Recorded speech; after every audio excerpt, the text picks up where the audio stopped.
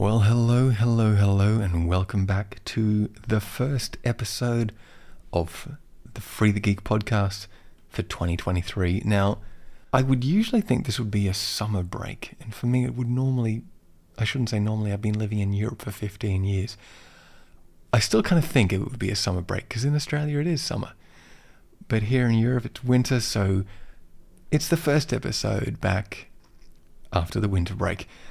And in this episode, Arne Blankets shared so much awesome good stuff with me about containers and all that good stuff. Now, to stop using superlatives and actually get into specifics, let's see, looking at my notes, we talked about Podman, kernel APIs, C groups, VM images, chroot, FreeBSD jails, Docker Compose, the amount of firewall rules that Docker and Docker Compose can set up as part of Docker networking, some of the DNS issues, some of the security issues, partly based or mainly based around the Docker model, why that may or may not be a good thing, contrasting Docker with Podman, which he is a huge fan of, by the way. There's just so much in there. I mean, I can really only say that the man delivers. He is so generous, and I know that you're going to see that coming through in this episode. So, without further ado, one little bit of further ado, I hope you've been well. I hope the break hasn't been too long since the last episode for 2022. But before I dive right on in, as always, you will find links to every single thing that we talk about, as many as we could grab, in the show notes for this episode. Thank you very much for being patient. And here is a wonderful fireside chat that if you are into containers, you will get so much value out of. Cue the intro music.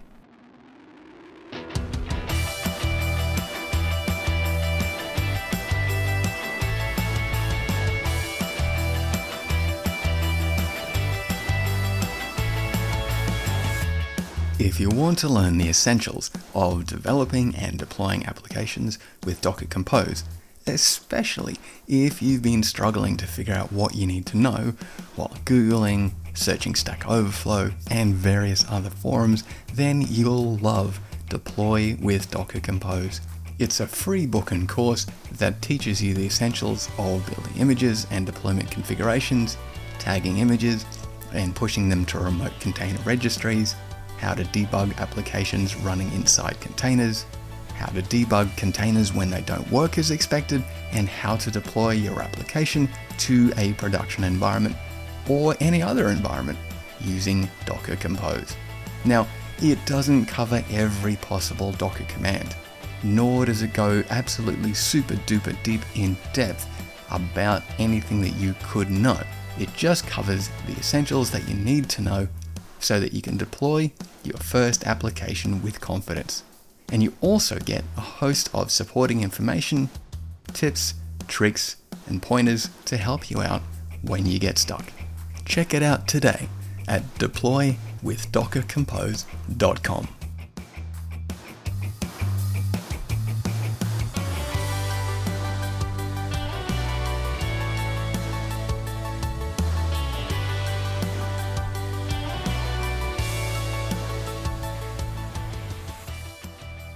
First of all, thanks for having me iterate about this again, because I'm, probably consider myself a bit of a Podman fanboy in that regard.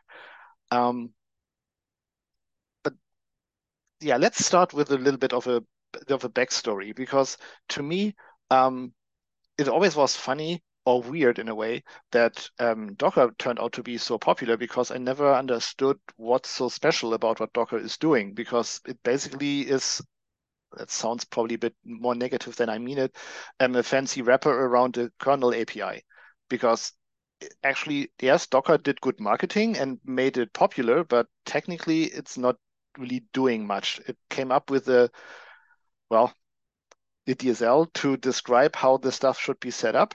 But other than that, it's wrapping around kernel APIs. And I've been using like that API with other systems like LXC, like Linux containers, which is one of the older variants to run things, for years before, yeah, Docker became really popular or usable in that regard.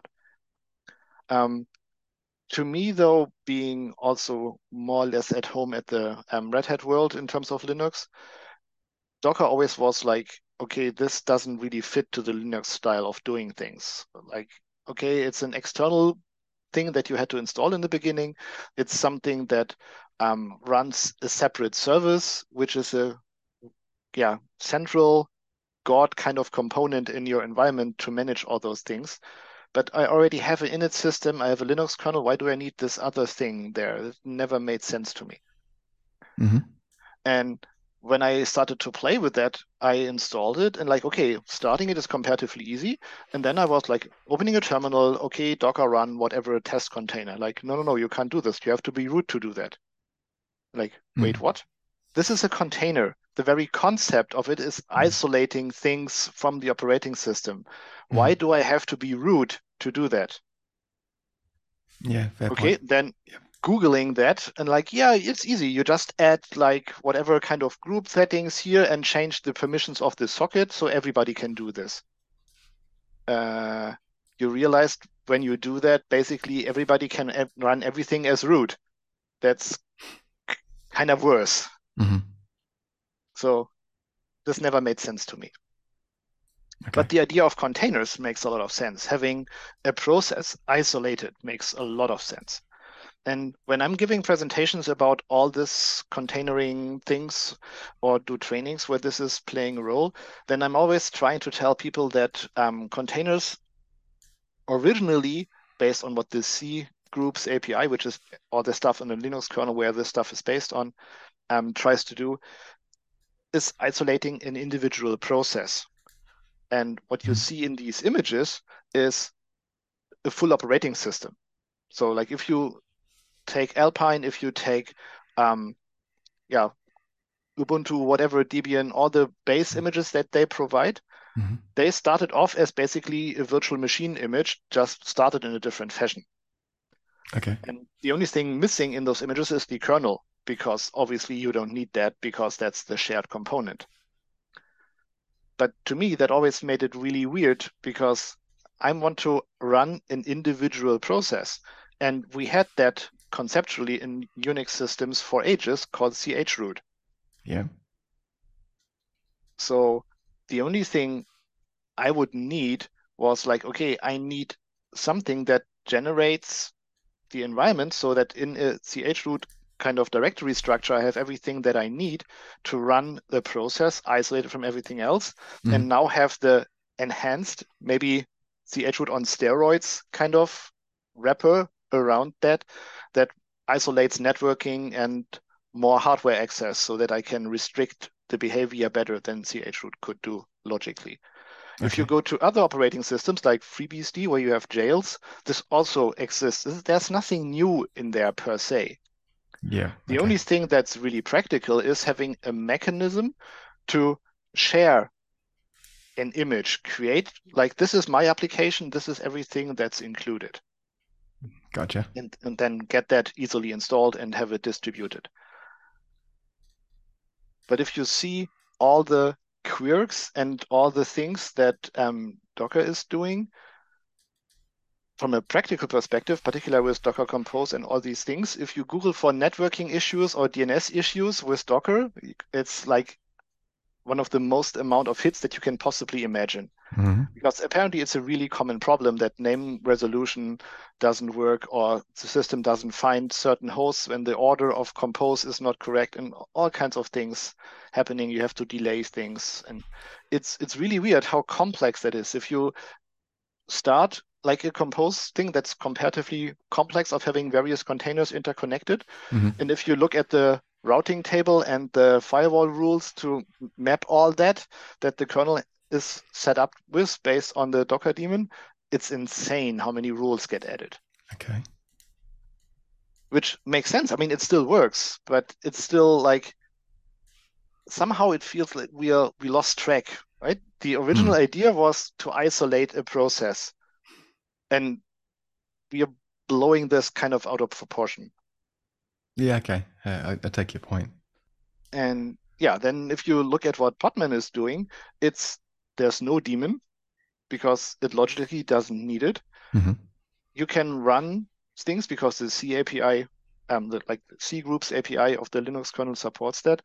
Run it as a normal user, so you can run a container without having root access. Of course, you can't listen to root ports in that kind of context, but that's not necessarily a problem. If you Mm. want to actually publish a web server running in a container, then of course you need to start that container as root because that's a root port. That's a logical thing that you would have to do on a normal operating system kind of Hmm. environment as well.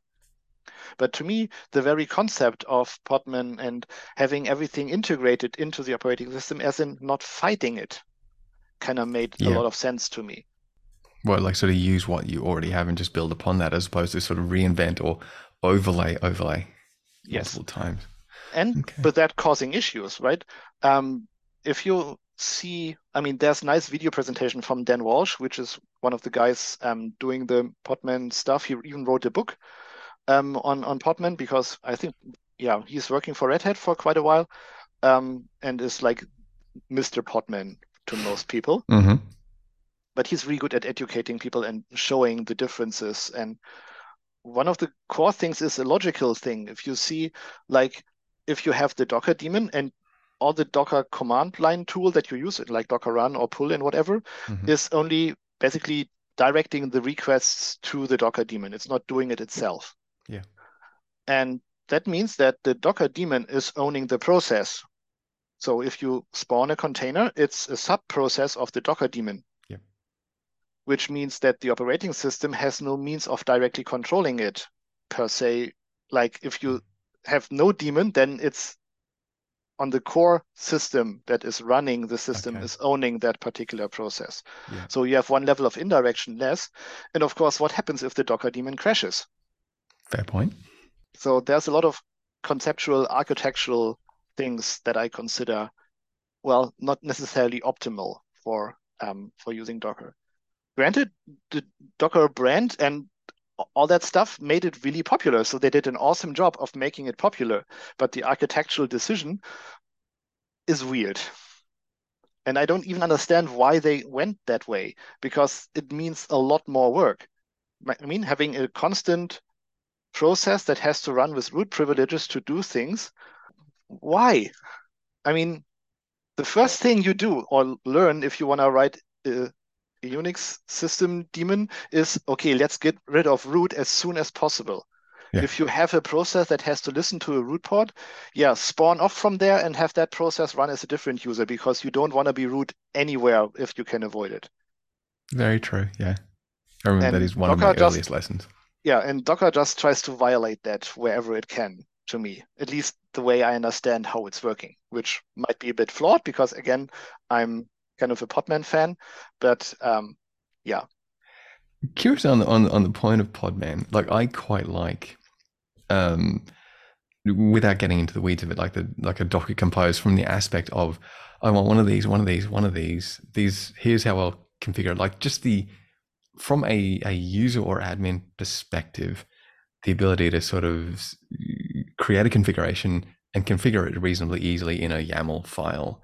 And I started looking at Podman and it talked about like Podman Compose or something, or like a name that would Mhm. be something analogous. I think if I remember correctly, they said there wasn't something quite the same yet. Is there an equivalent, or do you need like another tool to have Podman work in a conceptually similar way? Well, the fun thing is that the Podman developers try really, really, really hard to ensure that the API of Podman itself, as in Mm-hmm. the command line API, is identical to what Docker would be doing. So pretty much Okay. every parameter that from a Podman perspective makes sense, at least, that Docker does is mapped. So you have the one-to-one thing. So the thing is that if you see one of the presentations from Dan Walsh on how to replace Docker with Podman is okay, throw Docker away, install Podman, and set an alias Docker Mm-hmm. equals Podman. and there you go. Then you have the full, one-to-one thing. Just you Okay. don't need the daemon anymore. Yeah. And there's a project, Podman Compose, that is under active development. And of course, it doesn't support all the things that Docker can do, Hmm. but the majority of things work. I don't really run into issues anymore. In the beginning, it was really like, okay, we don't support this type of networking or this kind of configuration or whatever. Um, but the majority of things get mapped pretty well. Okay. What one has to a little bit understand is that what Docker Compose is doing conceptually, as in what you write down Mm. in the Compose file, makes a lot of sense. By just basically, it's a dependency management, right? I need these containers, and they have to be mapped together so you can actually access these things. But in the Podman world, you don't really have that in that a complex way. Podman, as the name already suggests a little bit, basically thinks everything is a pod. A pod is like if you do stuff with Kubernetes, that's a group of services run in the same kind of network space. So that means that if you create a pod and just join containers into that, they can see each other as if they were running on a local host. So if you have like, for example, PHP, FPM running and Nginx and MySQL in a pod, then you can have Nginx forward to localhost colon 9000 for fast Hmm. API requests, and PHP could connect to MySQL using localhost 3306 Yeah. because that's all in the same network space. No complex routing, no net, no service discovery, whatever. It's just like, hey, this is us being isolated here. And you decide what you want to expose from that local thing to the outside world. Okay. I'll do some more So, reading on it. and Podman Compose obviously uses that to translate what the compose file would try to establish here and Yeah. map that into something that makes sense. But you can also store that setup once it's being created in a Kubernetes YAML file and then just play that with Podman, which is actually really practical because you can just play that in the actual Kubernetes as well if you feel like. I've been gradually getting into Kubernetes, like a piece at a time. Yeah, it's a little bit more complex. It definitely comes across that way. I saw some projects like Simple Cube or something like that to Yeah, sort of Minikube, I think, is the that sounds like most. it. Yeah, it sort of was like simplify and sort of start in easily and then gradually build up a piece at a time. I don't know. I don't know if this is sort of controversial or not deliberately seeking to be, or not. But maybe Docker is sort of akin to Laravel in a way. Um, just to clarify that before someone shoots me, I only mean that in that before Laravel came along, there were plenty of frameworks which did a lot of good things. But I hats off to them. Like Laravel has some fantastic marketing. Now, this is not to Yes. negatively critique or anything else. Just No, that it's very reference good there. at selling things. It's also really good at making things accessible. Like, Mm. it's really like, okay, you can get things going really fast. And there's good documentation on showing how to do it the Laravel way. Whether or not this is a good programming style is completely different story. Whether that environment and the amount of hardware you need to do certain things also depends on what you want to be doing. We have a client that decided to create a project before they actually became our clients based on Laravel. And by the time they had a working prototype, they benchmarked it and realized they would need like, I don't know, like 20 or 30 more servers to actually run the application in production because there's based on probably the way they wrote it and how much caching has to be everywhere. And yeah, it makes sense if you want to get stuff out there fast. I'm not necessarily convinced that the amount of software being run actually helps to get things going well in the long run, at least. But that totally depends on what you're doing, right? If you're a web agency that creates something for like that's online half a year for like whatever campaign, yeah, making maintainable software that is running in 10 years is of no use. It's just a waste of effort. But if you are, for example, an insurance company, just to come up with a random example, and create business logic, creating that into a framework that is particularly web-based, doesn't necessarily make sense to me. I mean, you can use any framework. Of course, Laravel is perfectly fine to make the translation from whatever business piece into the web. But I would not consider writing the business logic in like Laravel controllers and having like their ORM map everything into a CRUD database, because that usually is not how things would be working if you have a rather complex business process. But getting started and seeing how it could look like and making it web aware, perfectly fine with me, no issues. Okay, interesting. It was like an unintentional segue. Yes. I guess sort of segueing back to containers and stuff. So thinking of something here on the fly. What might be interesting Yeah. as a side note, I'm still in the background trying to find it again because somehow my bookmark vanished. Um, there's a nice template set, if you will, that you can install on Linux. If you have Podman and systemd as a combo, where you can define a systemd service based on containers, right? So I don't know if anybody actually ever looked into how systemd works internally or how you could create your own services. I'm aware that probably as controversial as Docker versus Podman is, like whether or not systemd is a good thing for Linux. From a user's perspective, I'm really happy with it. I can totally see the criticism and understand it. But to me, as the user of an operating system, and to me, Linux is the operating system I chose to use, what systemd offers me makes a lot of sense, and I like it.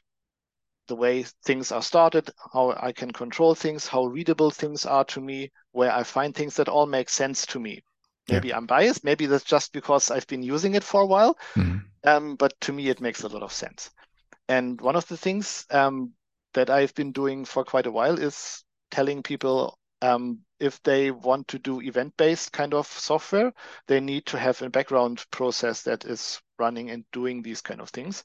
And of course, you can reinvent everything yourself to make sure that this process is running and it's not having like race conditions and whatnot. Or you can just start it as a systemd service and systemd will take care of you for that. If that process crashes, it's going to start it again. If it's going to has to wait for certain things, it doesn't communicate back, whatnot. You can basically do a lot of things and have systemd take care of stuff. Mm-hmm. And of course, many people were like, yeah, but what if I have that in a container? Mm-hmm. Right? I mean, of course, you can still use like Docker and have a process that then starts that there, but systemd is a Linux core component these days, to most people at least. Yeah. And Podman plays nicely, yeah, nicely with that. You have command line options for Podman to generate the systemd service file. So even if you create a pod, you can say, okay, generate the systemd service files for that, and it will have the interdependency to start the individual containers. And then you can basically start the Matter service that basically starts the pod and then fires off the containers. So that's, to me, really nice. It's Okay. auto-generated, of course, so you can tweak it if you want. Mm-hmm. And what I really like, there's an extension. That's why I started talking about it. And I have to try to find it, look it up, and what the URL was, because as I said, my bookmark somehow vanished. At least I can't find it anymore. Where you basically have a line saying, okay, I want to have a service run by starting this particular container. And so the configuration is not like, okay, I need blah things. It's just like really nice systemd configuration. This container, map this volume here, map this volume there, run as this particular user, restart me if it crashes and whatnot. And that will basically map that into the appropriate Podman call to start this. And I think this is really, really nice. I like that from, as you said, what would be the right word? You're using the existing tools and not attempting to recreate anything. I could, at least sitting here, perceive that someone might perceive something like an all-in-one approach that something like Docker presents if you just do it all from one spot. But I like the idea of like reusing existing tools and not attempting to sort of recreate again. It's like, well, this has existed for I don't remember how many years System D's been around for, but building on something that's already there. That to me makes a lot of, what do you say, just practical sense. So Yeah, yeah, if you could share those, that'd be cool. yeah, I'm trying to find it. Maybe I have it in a presentation somewhere. Let me quickly check. Um, yeah, to me, as I said, if I have an operating system working with what the operating system already has and extend on that, maybe replace small components, yes, but not try to fight the whole concept of an operating system. And there's various tools that try to do that, where I always wonder, like, okay, you realize how much additional work you produce for yourself to make that stable and make it secure.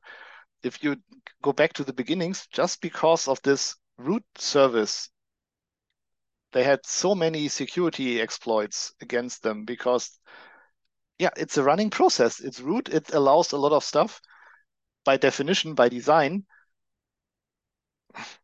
Yeah. Gotcha.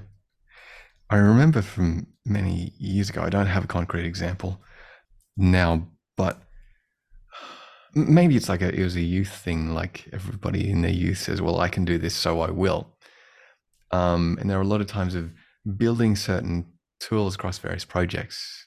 And I think the more familiar I became with Linux over the course of time, it was, well, there's the service over there. You could just use that. Like, why recreate something when someone else is, or any number of people are already building it, maintaining it, fixing bugs, doing documentation, and you could just link into that.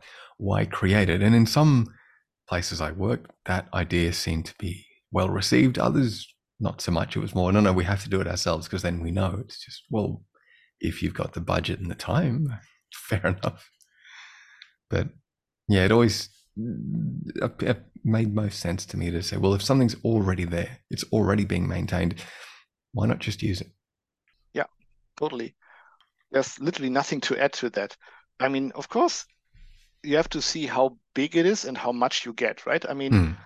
saying, to make a really stupid example, if you have a website that allows you to register for an event and you expect like maybe 200 people to come there.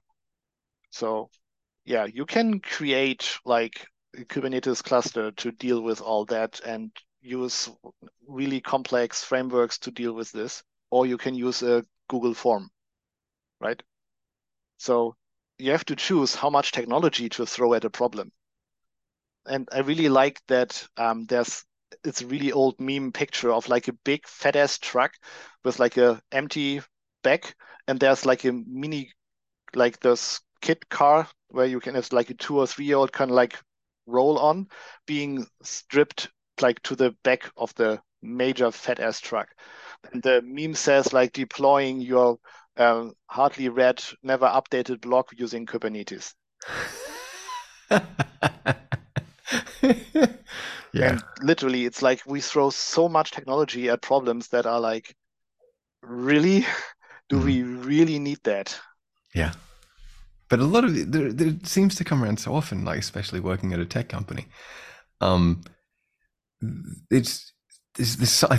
I don't think it's tech specific, but it's you kind of see everything as, well, I do tech. There is a problem, therefore I must apply a technology solution.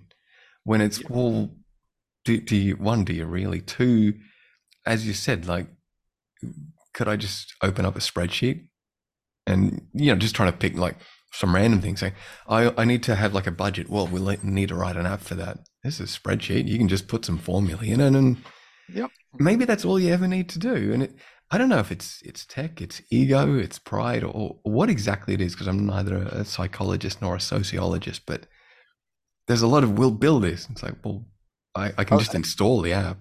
I'm of course not a psychologist either, but I I would assume based on well personal experience, like back when my wife was still nursing our daughter, her wrists hurt a lot. And we went to like her regular like doctor, and he said like, yeah, that's because of the breastfeeding. that changes whatever, and that has effects on like how like the muscles and like the, I don't know the English term, like whatever is keeping this actually straight without the muscles, the strings kind of, and Ligaments. yeah, and the channels for that, Hmm. and they get more tight for whatever reason. And if you are having comparatively tight ones to begin with, that will eventually hurt because it's like RSI kind of same. Hmm. And like, no, that can't be. I mean, we didn't really believe that.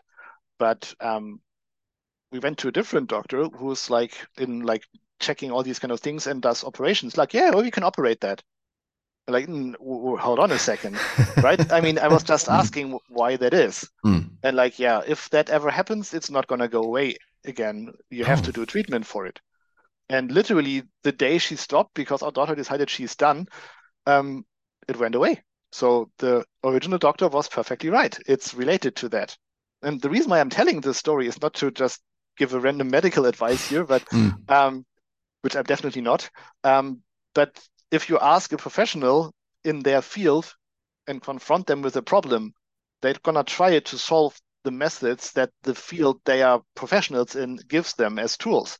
So if you're asking somebody to operate, yeah, well, then you're going to do that type of thing, right? I mean, Mm. that's how they know how to fix the problem. So if you ask a developer, I need a solution, yeah, I can write the software for it. That makes perfect sense. Maybe you Yeah, shouldn't true, have asked true. the developer to begin with, because you would have to understand the problem first. Yeah, that's a fair point. Or there's that other one of it perhaps becomes even more filtered. It's I tell the story occasionally. Like I was sitting at university and I had a lovely lecturer who was a wonderful gentleman, and it's so many years ago I don't remember exactly how the conversation started, but I think he sort of posed like how would you solve this problem? I think that was how he approached it. And then there became like a chorus of answers, and it was all like in that particular person's, self included, favorite language or tool of choice or tools of choice. And I like, and he let us run for a while, and after a while said, "What exact problem are you solving?" He said, "Oh well, we're." He said, "No, no, no. What you're telling me is what you. Okay, I'm going to use what my tool of choice is, and I'm going to wrap the problem into. I'm going to kind of wrap my tools somehow or other as the solution to this problem." He said, "No, no, no, no. Just problem first, and maybe you don't even need a tech solution. I Yeah. just pose to you, here is a problem. What would you do?" He said, I just found it interesting that I think it was something like, people don't change that much. You still do the same thing. He said, every year I roughly do the same thing, and I roughly get the same response. Yep. Occasionally, it's a much more closely aligned solution to the problem as opposed to tech first, or as you said, your specialty first. And Yep. then how can I warp that or fit the problem to my solution? Yeah. The biggest problem, in particular with tech solutions, is that most of the times you don't even get to see the actual problem as the person trying to deal with something, because you get a request, right? Can you write me a piece of software that does X? Yes, I'm a developer. Of course, I can do that. But you didn't tell me why you need X. You just told me to do X. So, and we always tell our clients when we see this kind of situation, like, you're all too nice. And they were like, why too nice? Because you're trying to not produce work for somebody else that you think you can already do. So if I want something from you, that you do something for me, it would be considered nice if I take all the unnecessary work that I could potentially do away and only bother you with the things you're the only one capable of doing. Because despite the relationship in the office probably is exactly that way, that you're supposed to work together like this, it still feels odd to ask somebody constantly for doing something. So you're trying to take some of the work away by doing it yourself, thinking of a problem and coming up with a solution, and then coming up with the idea of the solution to you. Yeah. The problem is that literally you didn't tell me the problem. You told me your solution. But to come up with an actual proper solution, I have to understand your problem. Mm. And that's why so many software projects fail, because there's so much software being created that is based on the solution without understanding the problem first. And whether or not you actually needed that particular solution is really hard to tell. What always reminds me that, I don't know, like almost 20 years ago, probably by now, some of my friends was working as a consultant for SAP, or not directly SAP, but some of the usual companies that introduce SAP software into companies. And she said that whenever they have a new client, they send a bunch of consultants to that particular client. And the only thing they do is stand next to the people working and write down what the people do. Okay. That's And interesting. I was really like, yeah, surprised to hear this kind of approach. And she told me, and I keep telling this every time again, like when trying to describe why those processes of defining what kind of software you should write is so broken, is that you're incapable of telling what you're doing. Okay. If you have a driver's license and I would ask you to describe how you drive a car, if I would try to copy that and then drive a car, I would not even get started. Because most people say, yeah, well, I entered the car, start the engine and drive, which sounds logical. Everybody is nodding. Yeah, that's how you drive a car, right? Yeah. But you don't have any keys. You didn't open a door and you didn't buckle up. And how do you start the engine? By pressing a button, turning it, right? You didn't describe half of what you're Mm-hmm. actually doing. And everybody was nodding. Yeah, like that's the process, of course. Yeah. But that's just plain bullshit. It's not the process. It's a high level overview, but there's literally no chance to copy that and make it a working process if you would write software for that. True. True. True. Fair point. So the only way of understanding what you're actually doing is by observing what you're doing. Okay. Then, whenever you don't understand some certain action, like ask, okay, why did you just do this? I'll share a link that when I created some courses for Pluralsight, the last I think they're called like an author manager, or like the person you talk to as an author. They're amazing. Cannot rave about her more. Somehow we got onto a similar conversation or topic, and she sent me a link to a YouTube channel. I'll send it over and I'll include it in the show notes for this episode. Which, because she used to teach little kids, and said, how do you communicate to little kids who just don't have anywhere near your level of background knowledge, but you need them to do a task?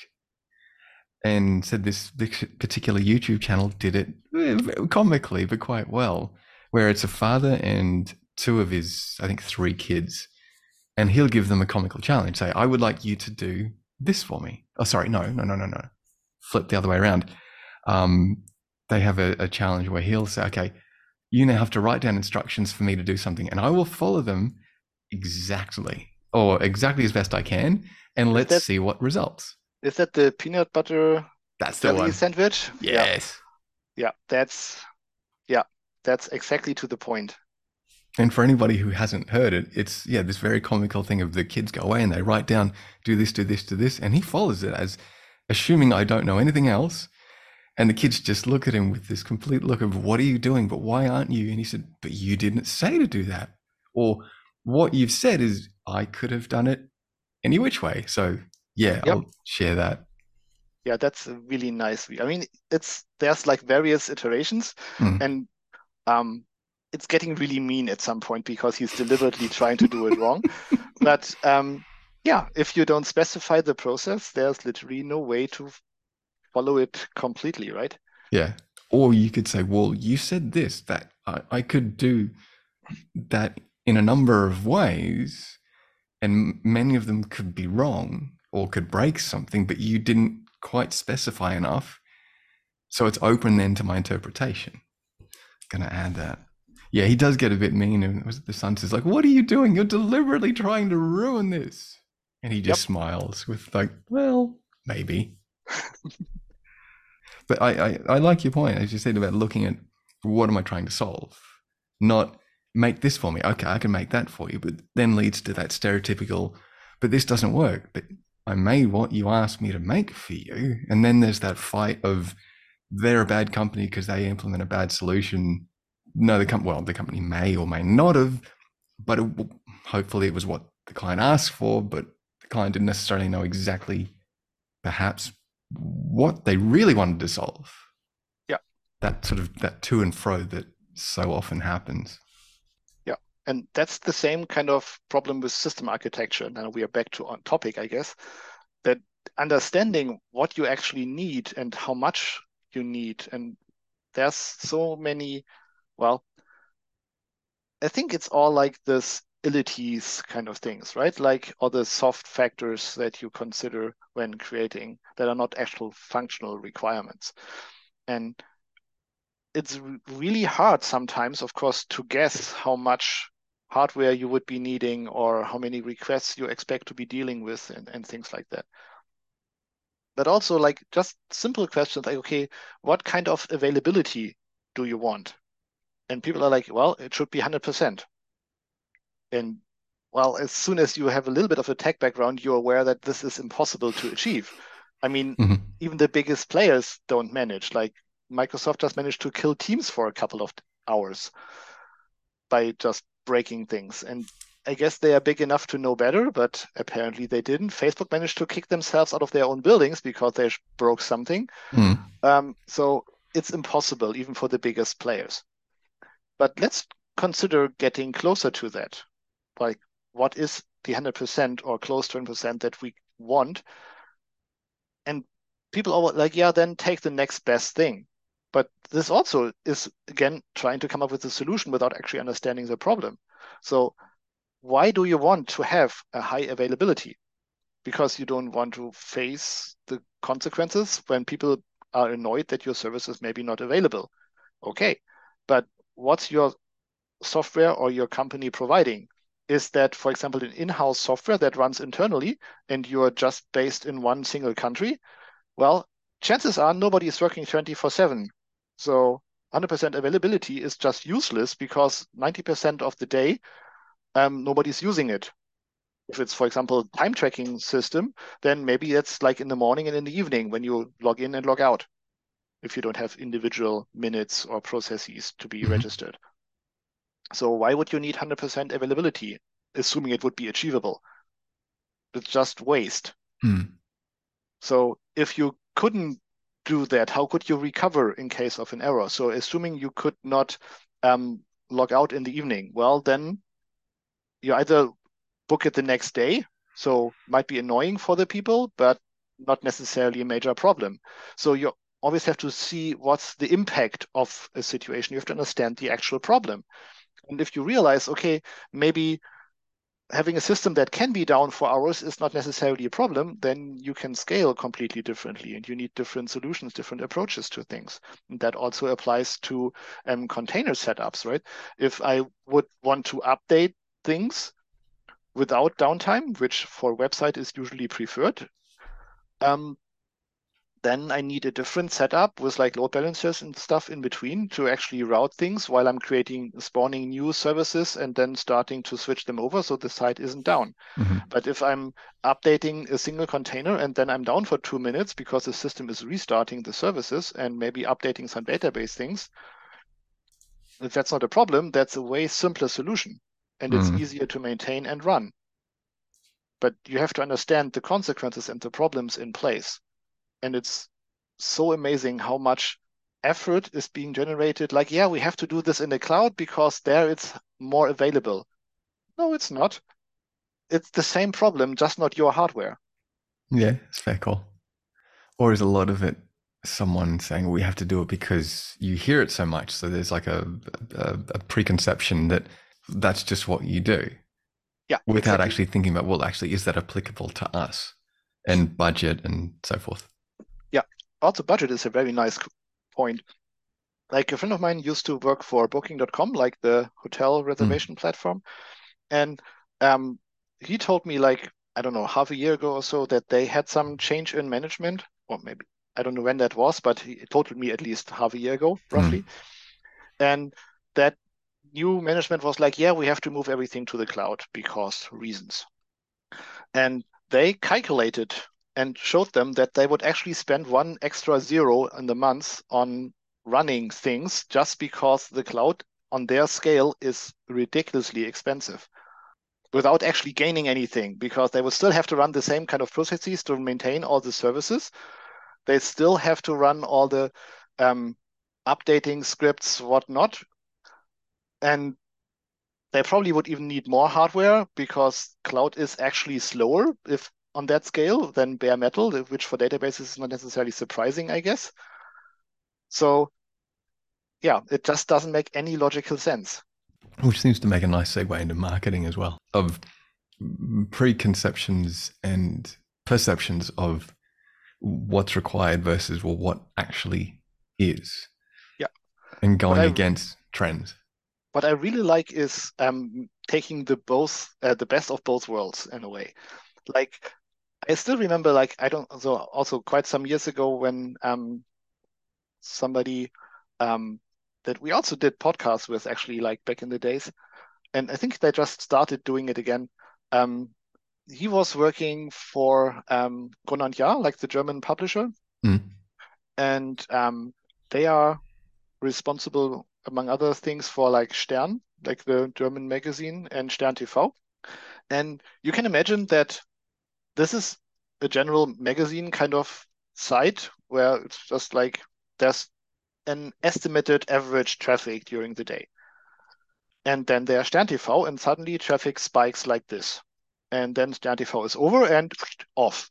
So traffic, traffic, traffic, explosion, no traffic. So how do you scale that? And they were like, okay, during Stern TV, the site needs to be up because that's important for various reasons, like many people coming and advertising income and whatnot. But for like literally 90% of the time, the systems are idle if you scale to that proportion to manage the TV live part. So they literally created a system that exported the full website into a kind of static environment, deployed that into a cloud infrastructure that scaled by autoscale, and basically changed the routing to the cloud. And when Stern TV was over, they switched off the cloud part and went back to their own site. Ah, that's interesting. So you can't scale by yourself to this. Basically, I mean, having a TV show running is basically a requested deny of service, right? So many people are likely going to use the site, particularly if you advertise certain links and URLs on on the show. So yeah, and if you have an environment that is based on containers, that's easy to transport, right? I mean, again, in that case, they didn't do that because Podman didn't exist back then, but conceptually, given that you can export a pod setup to a Kubernetes YAML file, you can literally take that and deploy it in Kubernetes and then have it autoscale in that environment. So there's a lot of benefits in having containers, having reusable fragments, but having it in a standard way and not necessarily a proprietary DSL. Okay. Well, that's a nice way to kind of, I guess, sort of wind everything to a close. So at this point is usually sort of what I do is, like I say, if there's something that I don't, as you were mentioning right when we just got talking, was you're going to be at Confu. If there's something that you want to sort of say that, yeah, whether it's Confu or something else or a mixture. Well, in case people are listening from Canada or feel like traveling to Canada, Montreal is, well, in this time of the year, pretty freezing, but otherwise really nice city to visit. Canada in general is nice to visit, and the conference is pretty awesome. It started as a small community event and grew to, at least to their own claims, one of the biggest tech conferences in North America. And yeah, I'm happy to be there again. I'm actually speaking about containers in two ways. One, I already bitched about it, I guess, that the container sizes are too big. There's way too much in there. So, like, one talk is titled "Honey, I Shrunk the Container." That's literally because there's so much in there. And just to give a random example, I have one of my PHP projects is called Five, which is a FAR installation tool to manage tools for PHP projects. And if you see, like if I would use like a standard Fedora simple image and just install PHP in there with like the environment that I need, like the additional extensions, and copy my small far file in there, I have a 490 something megabytes container. If I'm using a stripped down version, of maybe, for example, going for Alpine as a base, it's already like 80 something. And if you strip it to what you actually need, you're down to 15 megabytes compressed. Just to give you an idea of how big containers are and how uselessly big they are in many cases.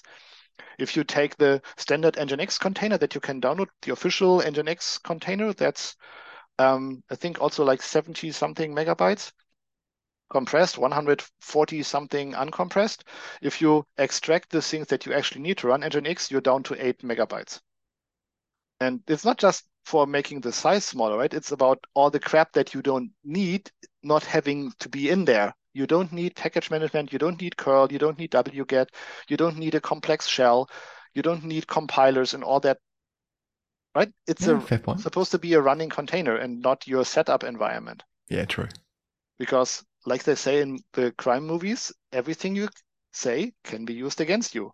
And every tool that you have available in a container can be used against you. If it's not in there, they can't use it. So that's one of the talks. Now I gave some of it away, but I'm going to show how that actually works and how you do that.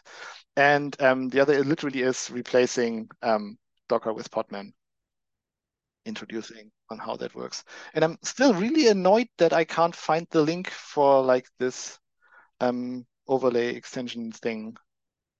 So I'm just going to write you an email and then you can add it to the description afterwards. I'll go hunting.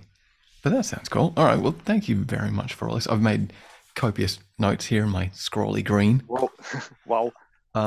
Mainly because just it sort of helps me then get episodes sort of finished and out quicker than sort of listening at the end and scroll, stop, make a note, and so forth. Yep.